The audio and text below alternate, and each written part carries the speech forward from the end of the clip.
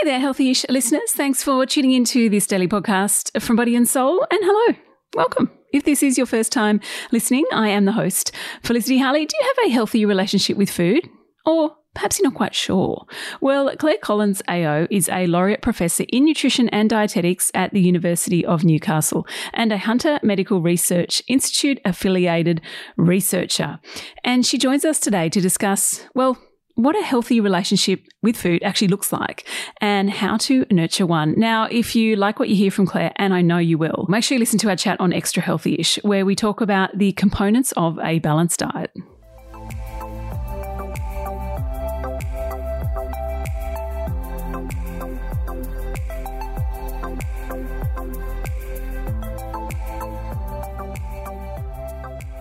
Claire, thank you for joining us on Healthy-ish today. It's my pleasure. Now, I'm sure this is a $1 million question, but what does having a good relationship with food actually mean? What does it look like? It's an important question to consider. And it's surprising there's not a definition that's spelled out in black and white. When you think about the amount of time we spend eating and drinking, and the more time that we spend thinking about food, and then the even more time we spend talking about food, it really is a wonder that it's not something that, you Google and it comes up straight away. But, with my team here, we have thought about what does having a good relationship with food, so that when people ask your very question, we can say, well, what about this?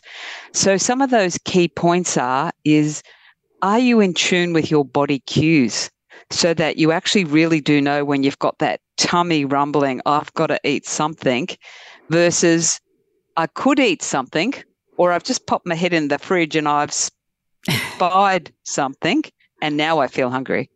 So really, really being able to recognize that. And surprisingly, a lot of people have lost that. And it's because we live in a highly cued environment. You walk past some of those bakeries and you just, I only just had breakfast and now I want to buy a loaf of bread and eat the whole thing. Or you see an advertisement and you go, yep, I'm going to buy one of those. Oh, and if I buy two, they're half price. What a bargain. So, and then some of the other key things about, whether you really are in tune with eating is thinking about what you eat. Do you eat a variety of foods? You can eat a variety of vegetables, a variety of breads and cereals, different types of protein source, and whether you're a vegan or a vegetarian or a omnivore, you can eat a range of those things. And do you feel well in regard to your eating habits? Some of the other key things is, are you comfortable to eat all by yourself, or eat with your workmates, or eat with your kids, or eat with your family and friends? That's no stress triggers when that happens. And then can you enjoy your meals without feeling guilty, or without those decisions about food dominating your life so that you feel tied up in knots and stressed every time you have to think about what you're going to eat? I just want to take you back to the first one, because it was interesting. After I read your article on The Conversation a couple of weeks ago, that one really sat with me, because we often don't even think about whether we're hungry. We're just like, oh, you know what? It's 1 o'clock. I need to eat. But you don't think, okay, am I actually hungry? Do I actually really need to eat? And it just sounds so simple, but that one actually struck a chord with me. It is really interesting about whether or not you need to eat. If you watch little kids, 3-year-olds in particular, you cannot force them to eat if they're not hungry. So, and that can be very frustrating for a parent who just cooked dinner and yes, their child's just eaten a truckload at daycare, and so now they're not hungry. So that is a really important one. By the time you get to school, you'll socialise that you eat play lunch, you eat lunch, and then you go home and you have a snack and then you eat dinner. So if that does strike a chord for you, I'd encourage you to think about what would you going to be eating tomorrow, especially if you have to go into work. Pack out your breakfast, your lunchbox. So you've got all the things you usually eat there. Take them to work, but don't eat until your tummy says, are you hungry? And you know what I mean by that? It's not just, I didn't eat breakfast yet. It's, wow, my tummy's really rumbling and I cannot concentrate. And if I don't start doing some work soon, my boss is going to be onto me. So, that, and then you're starting to get that message of, oh, wow, this is tummy rumbling hunger, and this is how food is affecting me. I can't concentrate if I have not eaten. But then, you've got it on hand. You've got your healthy food for the day on hand, and just see what's the difference in the time zone between when you eat due to hunger versus when you eat, time to clock off and everyone else is going for lunch. I better get my lunch and head down to the lunchroom. What are some other ways we can develop a healthier relationship with food? If a few of those struck a chord with listeners, give us some advice around this. One of the biggest one is what we call keeping a food and mood diary. So this is where you're going to increase your mindfulness, which means your level of awareness about the foods that you eat. So we do have a free one that you can download on our website called No Money, No Time. If you just go into the little box there and I'll leave links to that in the show notes. Food diary. Yep. Keep a food mood diary. And so in first column, write down the time, what you're eating or drinking, who you're with, what you're actually doing, and how that makes you feel. So by starting to be aware of not just the times you eat, but your emotions, as well as who you're with and what the situation is, you'll get a bit of an insight into what the triggers are for eating. And this is especially helpful if there are emotional triggers. You might go, I've just had an argument with someone, or I'm feeling sad, or I'm just feeling bored. And if you start to recognize that every time you get those feelings, you head straight for the fridge, then that's really giving you that awareness that this isn't tummy hunger.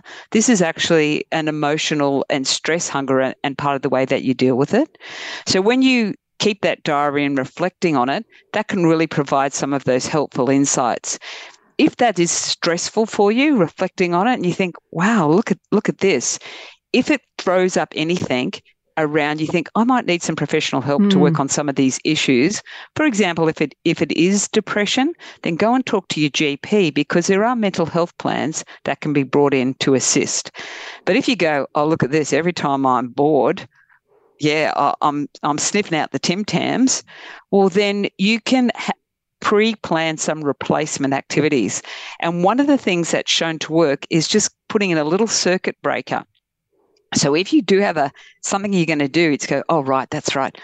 Turn my back on that fridge and that packet of Chocky biscuits and go to my circuit breaker list. And if you've kept that in your phone, then you start to retrain your brain to go, check the circuit breaker list, phone the friend, go and vacuum, or go and talk to a friend, or ask someone at work. Yeah. Love it. Can I do a walk around the block? Yeah. Yeah. But the reason why that's really important is because the more you don't do that, the more you just, head for the Chocky biscuits, your brain learns to depend on that response.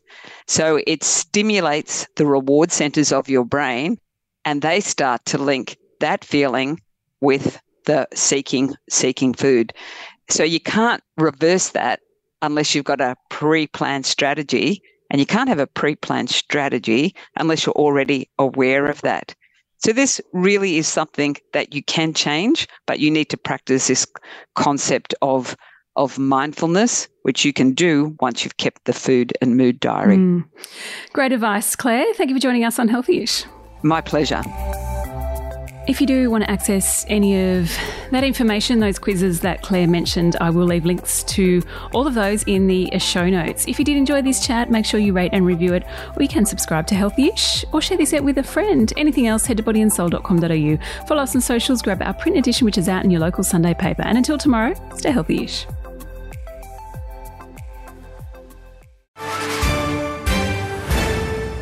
News doesn't have to be boring. The Brits have given Prince Harry a new nickname after yet another tell-all interview. Oh God, is it the Ginger Whinger? Let the team at news.com.au get you up to speed each day with their podcast, From the Newsroom. A couple were busted joining the Mile High Club. Well, I guess they can't fly Virgin anymore. Politics, sport, red carpets, royals. Get all the goss in just a few minutes.